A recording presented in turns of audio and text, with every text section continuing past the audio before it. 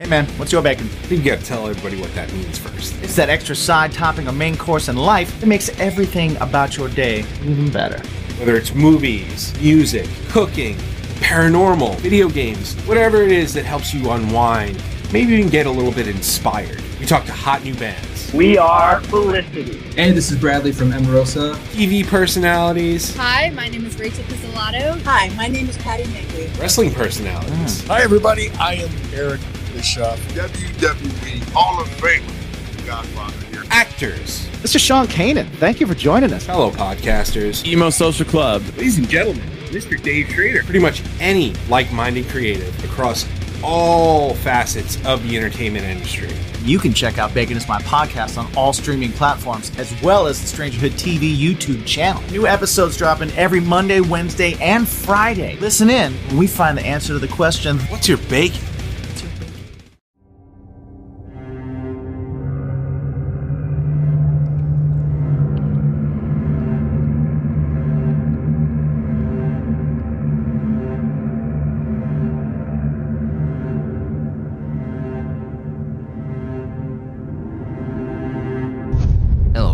This is your host, Billy Dean Shoemate III, and welcome back to another episode of Strange Places. Yeah, we are back. Now, if you hear a air conditioner turning off and on, which is the cardinal sin of podcasting, I know this, just don't think anything of it.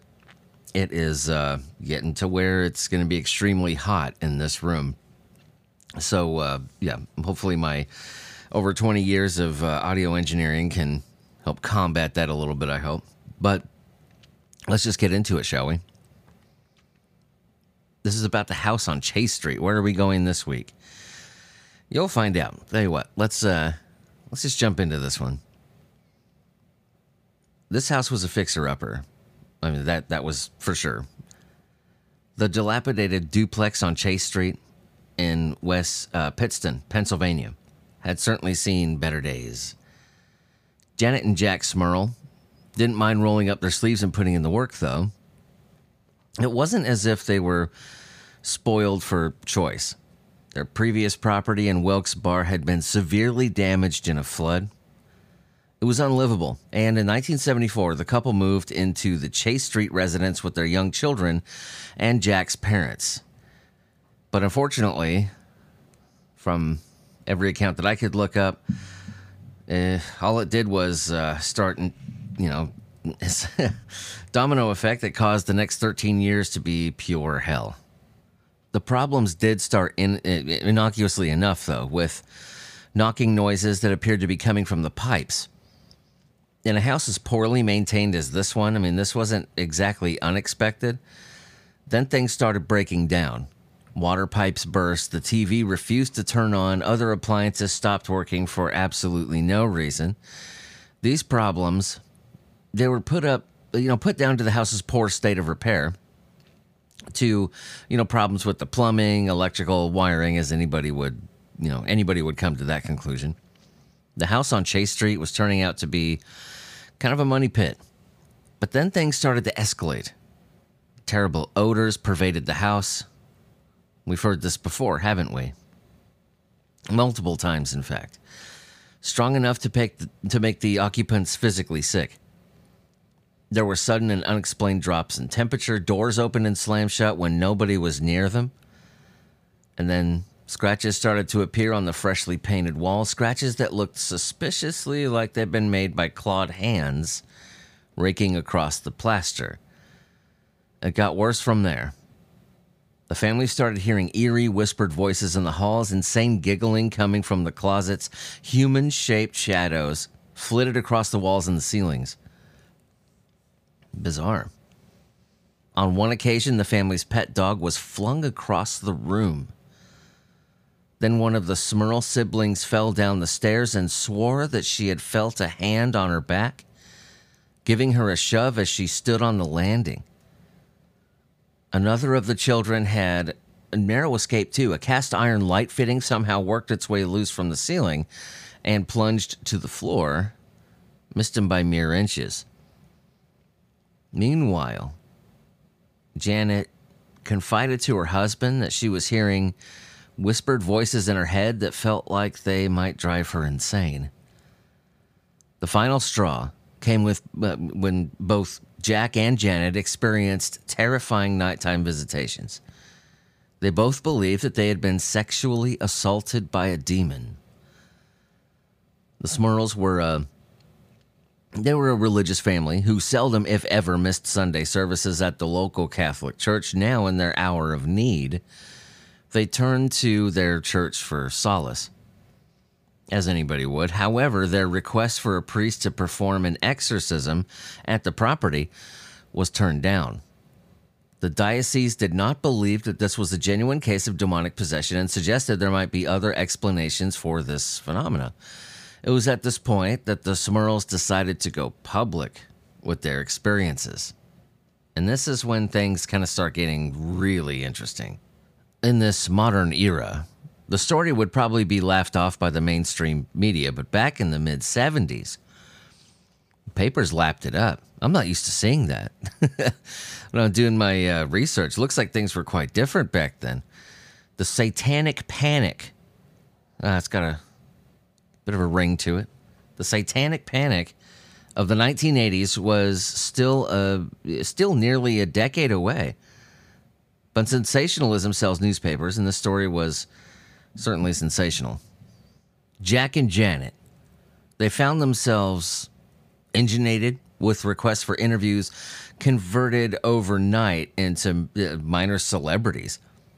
Their story also attracted the attention of Ed and Lorraine Warren, arguably America's most famous, and I add from my notes here that I should have written, what's the word I'm looking for? Controversial paranormal investigators. By the time they took an interest in the Smurl case, the Warrens had already gained notoriety for their involvement in such high-profile incidents like Amityville, Enfield hauntings. Modern movie audiences know the Warrens from their depiction in the Hollywood blockbuster The Conjuring. They're played by, Patrick Wilson. What was the other one? Vera Farmiga. I can never say her name right. The Conjuring. It's based on the disturbing events experienced by the Perrin family at their Rhode Island farmhouse 1971. Ed and Lorraine Warren had been involved in that case. They would soon involve themselves in the Chase Street haunting. After conducting an extensive investigation of the property, they declared that it was haunted by 3 ghosts: a harmless old lady, a troubled young girl, and a middle-aged man, all of whom had died in the house. These entities, though, were relatively benign. The real problem was that a demon had taken up residence. It was this evil presence that was behind the worrying occurrences at the property. The Warrens would compile a collection of audio and videotapes documenting their experiences inside the Chase Street duplex. According to Ed, these showed definite evidence of demonic possession, including furniture moving by itself and the words "Get out" appearing spontaneously on a mirror. There was also the knocking, always in threes, which according to Ed was to make a mockery of the Holy Trinity. How do you know that? It's just, I know that the Warrens are very controversial. It's just some of the statements that they make. The knocking in threes was to mock the Holy Trinity. How did you arrive at that? That's just bizarre to me. I mean, who instructed you? You know what I mean? It's weird. These tapes, the Warrens claimed, were handed over to the Diocese of Scranton to provide the church to take action. When the church still declined, Ed encouraged the Smurl family to have religious music playing on a loop to force the demon out, because we all know that demons hate religious music. You never see them at Christian concerts. Forgive me, but I'm never this cynical, but when it comes to the Warrens, I have problems. This failed to do the trick, however, and so the Warrens hired their own preacher, Father Robert McKenna, to perform an exorcism at the property. There would be 3 such rituals. After the third, Father McKenna declared that the demon had been driven out and that there would be no further visitations. However, The Smurls continued to experience paranormal phenomena, albeit not as intense as before. In 1989, after 15 years of otherworldly abuse, they finally called time and moved out of the house. The Chase Street haunting is one of the most famous cases of paranormal activity ever documented in the United States. Well, once we get past my notes here, we'll see about that. A lot of that has to do with the involvement of Ed and Lorraine Warren, and with the publicity given to the case by Scranton journalist Robert Curran. Curran appeared to be a true believer in the supernatural aspects of the case, but perhaps he had an ulterior motive, some say, for talking it up. Free publicity for his book, The Haunted, right? Written about the case and co-authored by the Smurls and the Warrens. The Haunted, I can't talk today, would later be turned into a made-for-TV movie of the same name, starring Jeffrey Demun and Sally Kirkland, Now, I just had to cut there. If my voice sounds dramatically different halfway through this podcast, you're never going to believe this. I just had a microphone bite the dust on me. I've been having problems with that mic ever since I bought it, and I haven't had it very long. Sad thing is, it's a Shure SM57, which is known, for the way that they're built. But I guess, every company makes a lemon, so their products are so good, I'm hoping that the return policy is just as good. So if my voice sounds completely different, I literally just had a microphone bite the dust on me halfway through this. So very unprofessional. But you know what? We're going to carry on. That ain't going to stop us. So where was I? The book, the movie, right? Now, cases of paranormal phenomena are always controversial. Always. Science may scoff at the evidence or lack thereof, but there are plenty of believers. Recent polls suggest that as many as 2 in 5 Americans think ghosts and demons are real. What then of the Smurl case, right? Was it true? Was it a true instance of demonic possession for real? Can a demon possess a home? Was it a collective mental breakdown of those living at the Chase Street address? Cynical plot to benefit financially from book and TV rights? Well, that's what I'm going to attempt to answer. Now, just to get it out of the way first, I want to talk about Ed and Lorraine Warren. They really kind of need no introduction. I mean, they, American paranormal investigators, the authors associated with prominent cases of alleged hauntings. Edward was a self-taught, self-professed demonologist, author, lecturer. Lorraine, she professed to be a clairvoyant, light trance medium who worked closely with her husband. I'm not going to point fingers at people and assume stuff, and I just want to look at things the way they are, right? 1952, they founded the New England Society for Psychic Research, the oldest ghost hunting group in New England, making it one of the oldest in the U.S. So many books, investigated over 10,000 cases throughout their career. They were, the first at Amityville. They've been adapted so many times. Dozens of films, either directly inspired or just inspired.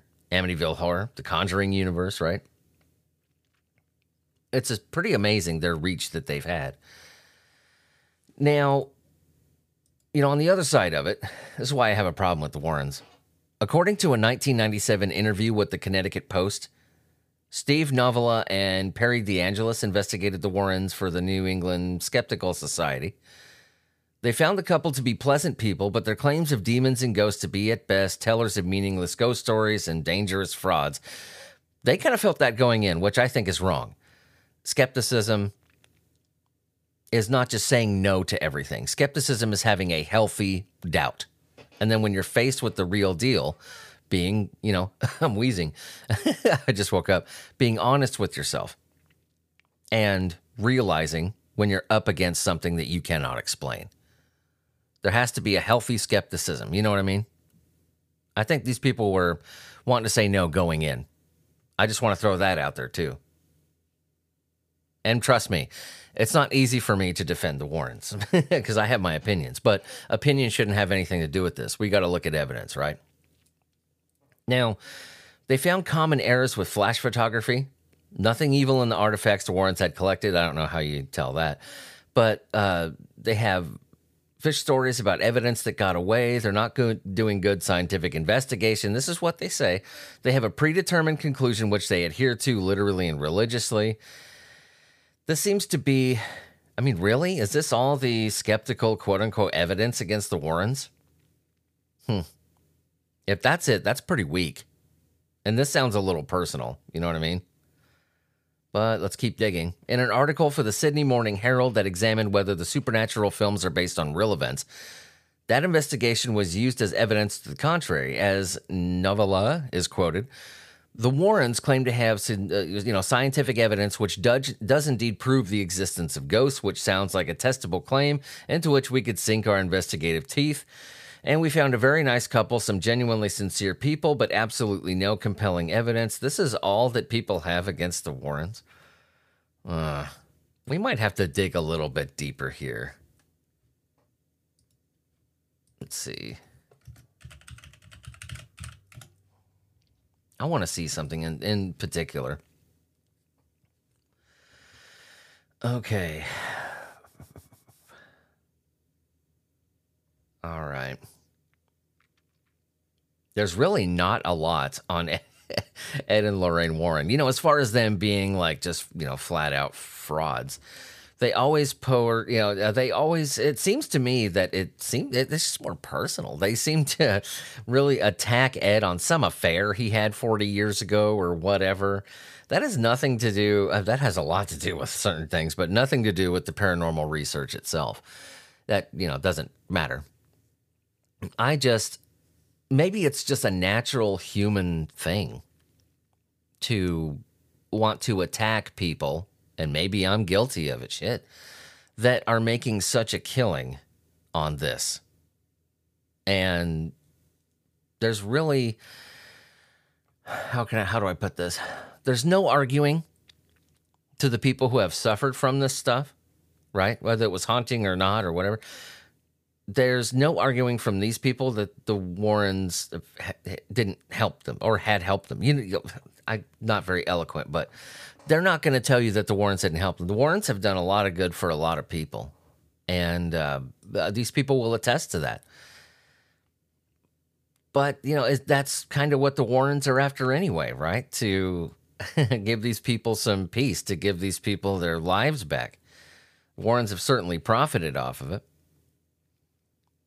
But here's the thing that I thought there was a lot more against the Warrens. Maybe I'm being judgmental here, but okay, well, let's see another article. Something's off here. I want to keep digging. Let's see. I'm reading. Okay.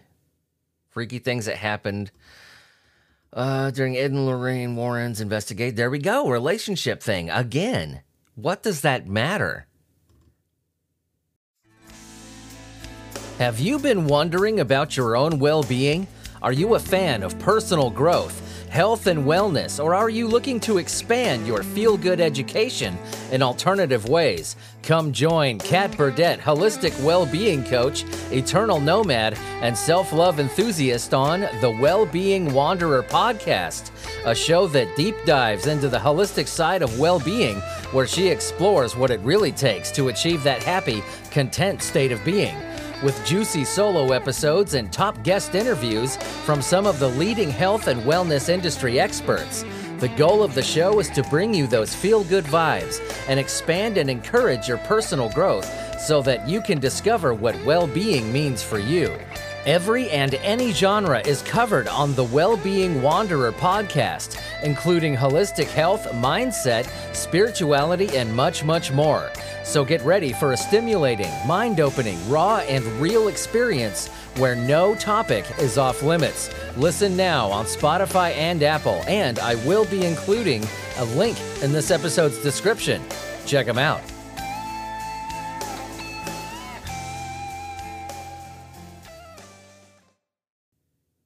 this Judith Penny woman saying that she had an affair with him 40 years ago, that they got pregnant and all that. It's kind of funny. You see all these articles that are saying, oh, Ed and Lorraine Warren are frauds, and then that's all they have. That bothers me. It does bother me that Ed and Lorraine Warren, this is turning into an Ed and Lorraine Warren episode, but I got to tell you, it does bother me that these two people have profited like they have. I mean, granted, the cases and what they do is going to be a thing that people kind of attracted to. It's going to be a big deal, you know what I mean? But people are going to take notice, right? But it's hard to prove if they went into this themselves. I just keep hearing these controversial things about Ed and Lorraine Warren, and this is all they have? It's kind of pathetic. I'm seeing a couple of people that have profited big time off of the hauntings that they've done, and they were never one to shy away from the camera and the book deals and the movie deals and whatnot. Never one to shy away from that. I think some of the claims that they make are preposterous. Walking into a place and knowing in 2 seconds that how many demons they were and why knocking 3 times mocks the Holy Trinity. And come on. Is it, probably because Lorraine Warren does have a touch of, forgive my pun here, but does have a touch of The Shining to her? It could be. That's what makes the claim so preposterous. And honestly, what I've seen throughout these investigations that we do, it's sometimes the most preposterous stuff, the stuff that you think, oh, there's no way that could possibly be true. Those are the ones we end up proving. The ones that are just so batshit crazy that you think, oh, there's no way that this is real. Oftentimes, those are the ones that we end up not able to debunk. It just looks to me, now that I really dig, the only thing that they have on Ed and Lorraine Warren has nothing to do with the paranormal research itself. Yeah, I don't want to get into the affair thing. That's a different podcast altogether. But it has nothing to do with the paranormal research itself, which is why we're here. And we want to know if this is a legitimate thing, a legitimate haunting. But at the end of the day, do we really need Ed and Lorraine Warren to tell us that? Is there any evidence outside of that? Well, I want to get digging and find out. So let's do that. See if there's anything that exists outside of the Warrens. I know they're very controversial figures, man. I keep talking about it, but I got to put this to bed. I have to put it to bed here because we're going to see the Warrens a lot on the show. We are. I do think some of the things they say are preposterous. I do think that it's odd, just their mannerisms and the way they do things. But on the other hand, they've helped a lot of people. And there's a lot of people that swear that Ed and Lorraine Warren were, helped them move on with their lives. They still to this day, they only charge $13 for their tour. As famous as they are, $13 to tour all their haunted stuff and hear their stories and all that. That's pretty awesome. That's like, Metallica never making their tickets above $30. That says a lot. And whenever somebody becomes successful like that, it's always easy for people to say, oh, they're selling out or they're not, whatever. But I need to see a little bit more meat as far as if Ed and Lorraine Warren are, frauds. I'm not seeing anything there. The arguments that people have, honestly, are fucking bullshit. And I have my problems with Ed and Lorraine Warren as well. And these aren't based on anything factual. Maybe I was even being too judgmental, but I just think that the way that they arrive at things, some of the things they say are so, I'm just like, where is this coming from? You know what I mean? Where? This is so crazy. But, that aside, we just need to kind of clear at least I do, need to kind of clear my thoughts of Ed and Lorraine Warren for now until I find something that I'm like, I knew they were full of shit, until I find something for sure. So till then, we'll just say that the Warrens themselves merit further study. So let's continue. Let's look at the house. The haunting, itself, whatever it was, Let's look at that on its own. Maybe we don't even need Ed and Lorraine Warren. Because honestly, if this was a legitimate haunting, if this was a legitimate possession or whatever, we don't need Ed and Lorraine Warren. We don't need them. I mean, this is always a thing that's mentioned. Ed and Lorraine Warren are going to do nothing to prove if any of this is true. They'll give us a springboard. Maybe they'll give us some help. But that's kind of why they're there in the first place, right? Ed and Lorraine, okay. If I'm wrong, I'll admit it. I just don't know yet. But I am very confident that we will see them again on this show soon. So let's look at the house. Okay, I cut there for a little while. And I, kind of dove into some research. I would normally do that live on the show. Live, no, we're not live, but, as I'm recording. But there was a lot there. When I kind of read the synopsis of what was going on with this haunting online, they were saying it was well documented. Boy, they weren't shitting. The video and audio that Ed and Lorraine Warren recorded at that house might provide some answers, but those items are lost. Ed claims to have handed them over to the Diocese of Scranton. Diocese swears he never saw them. The church did, however, assign one of its ministers to investigate the claims made by the Smurls. Father Treybold was the priest in question, and recorded in his report that I'm looking at right now, he did not find Janet and Jack Smurl to be sincere. They're prone to sensationalizing, and especially in the lectures they gave to audiences unfamiliar with the details of the case. Wow, talk about turning on your church members. Jeez. You could almost hear the bus roll over them. Jack and Janet would tone down the rhetoric if they spotted Father Treybold in the audience. Eventually, he took to wearing disguises. Yeah. According to him, he'd often sit there chuckling at their wild claims. Despite this, Father Treybold did not believe that the family simply made these stories up. That's going a little far, don't you think? That he would... Doesn't that sound kind of malicious to you? That they asked the church for help. The church said no. They went public, which put that church in the public eye, without their knowledge or okay, And the pastor goes and says, oh, they're prone to sensationalizing, and wears disguises so he could show up at their speech. That's odd. That's taking things really far. When I saw that, I was just like, that's weird. Father Treybold was the priest in question. Recorded in his report, he didn't find them sincere, but he did say he doesn't think that they just made this up. He said, definitely something happened in that house, he said. I just can't say if it was something demonic. Well, if you had taken it seriously and at least, in my opinion anyway, at least stop by, take 5 minutes out of your day just to, see out of your own human curiosity, you probably could have come to that conclusion. You can't say that something is demonic without even showing up. You know what I mean?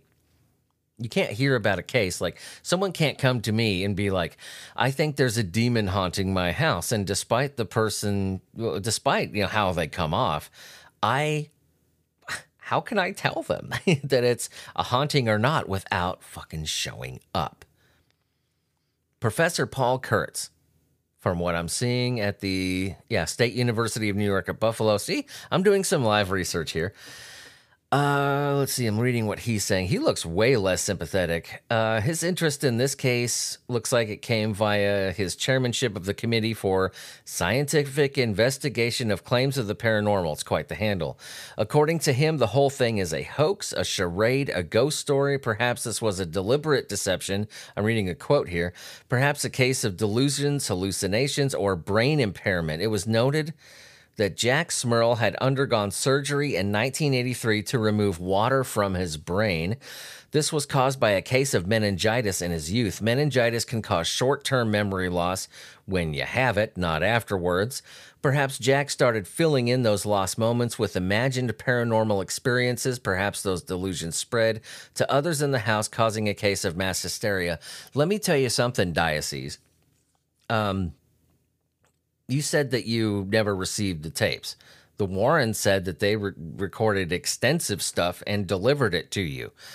I'm one of those people that kind of makes my eye twitch to defend Ed and Lorraine Warren, but there were witnesses to that delivery. You realize that, right? That Ed and Lorraine Warren did deliver that stuff to the diocese. And now they're saying they don't have it. Well, it's kind of one of those things, right? You're saying that you don't have these materials, but this whole thing is a hoax. I'm like, great, we know you have the materials.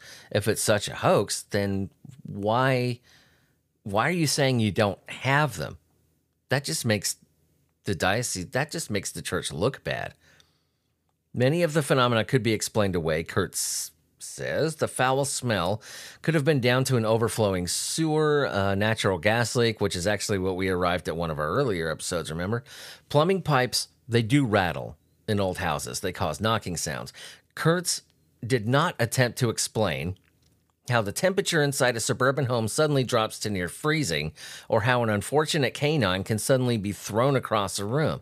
He did, however, offer an assessment of Ed and Lorraine Warren. He said they are not objective, independent, or impartial. Looks like he stopped just short of calling them freaking charlatans and fraudsters, but only just. For the record, okay, the next resident of the Chase duplex, Deborah Owens, never lost a single night's sleep due to paranormal activity. Perhaps Father McKenna's prayers and incantations were successful in driving out the ghosts and demons after all. Or perhaps they were never there to begin with. Or I'd like to go a step further and say perhaps that it was the family themselves. Now, do the Warrens have anything left? Did they keep anything? Because here's another thing that bothers me. The church, you gotta admit, just use your common sense mind here. Common sense, okay? The church has been pretty dicey from Jump Street. This whole thing, they've been pretty freaking dicey. Pretty sketchy.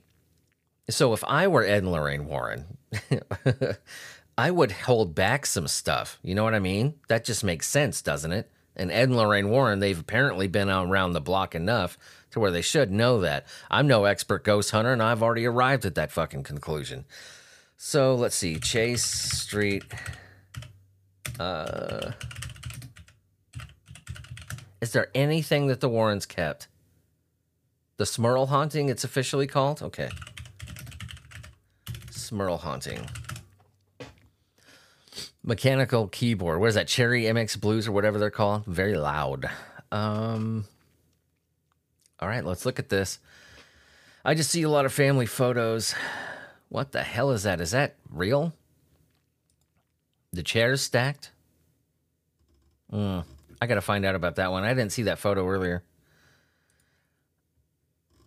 God, that's another thing that bugs me too. I mean, the way that Lorraine Warren just kind of acts out these things, but that's just, that bothers me. But then again, I'm not I'm not in tune with that kind of stuff. I don't have the shine to me, so I don't know what that's supposed to look like, right? It's just weird. Everything about this is weird. Okay, Smurl haunting. Let's look at some. Okay. Paperback book version, The Haunting, published by St. Martin's Press. The pastor of Immaculate Conception Parish in West Pittston, Reverend Joseph Adonzino, said the Smurls felt that after intense prayers, things were back to normal. 1987, Janet Smurl told reporters they still heard knocking and saw shadows. After the Smurl family moved to Wilkes Barre, Deborah Owens moved into the former Smurl home, 1988, and told reporters she never encountered anything supernatural while living there. 1991, 2-hour made-for-TV movie called The Haunted was released by 20th Century Fox, written by Curran, the Warrens, and the Smurls. And, okay, that's the Sally Kirkland thing, okay.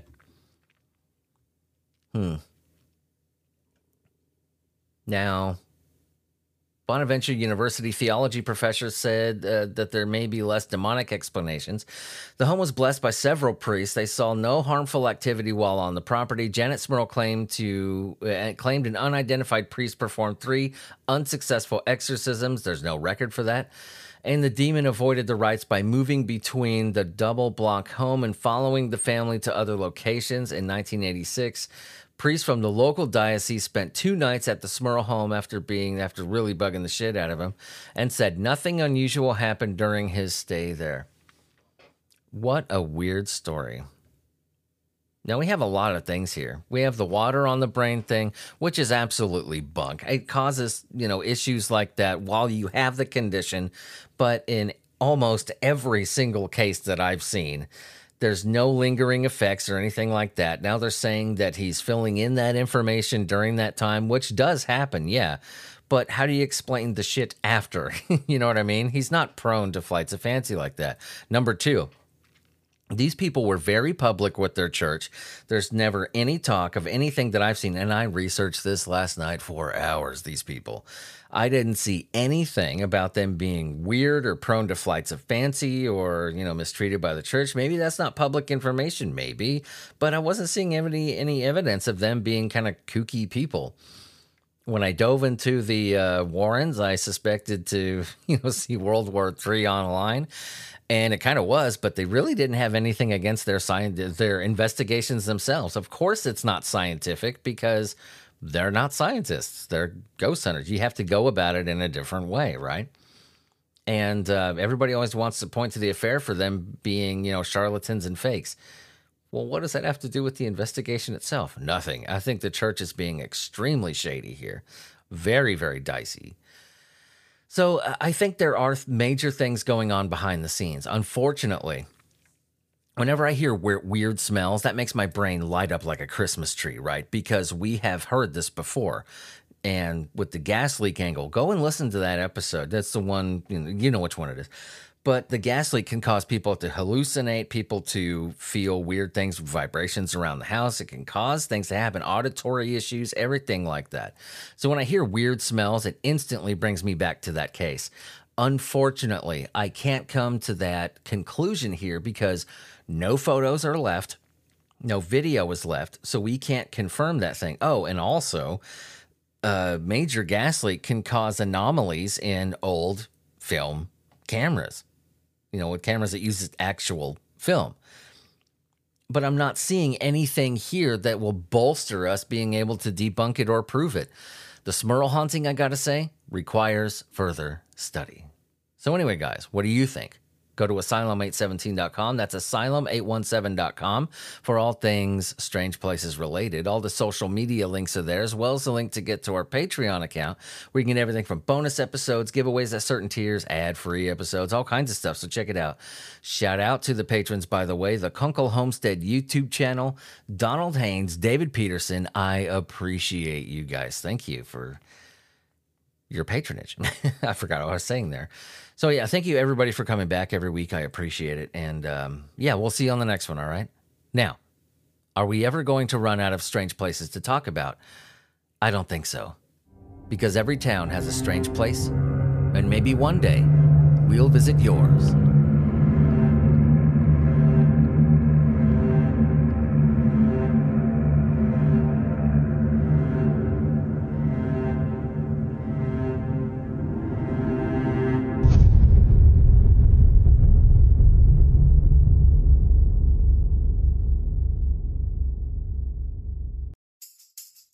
The Strange Places podcast is brought to you by DistroKid. DistroKid is a music label for truly independent artists. They will distribute and share your music on every streaming platform the internet has to offer. And the best part is that you keep all of your royalties. In fact, DistroKid has made history, marking the first time that an artist on the charts made 100% of their earnings. This is the music industry's worst nightmare, giving indie artists complete control over their art. For only $20 a year, you can upload unlimited music, and with the split feature, you can split a percentage of the earnings to your bandmates. If you click the affiliate link in this episode's description, you get 7% off the first year. But did I mention that after that, it's only $20 a freaking year? I've been a musician for a long time. My music is heard all over the world, and yours should be too. Click the link in this episode's description to not only support Strange Places, but put control of your own music back into your hands. No contracts, no hidden clauses, no lovely coin men and their lovely, lovely suits. Thanks to DistroKid for being a sponsor and giving this old dog an audience.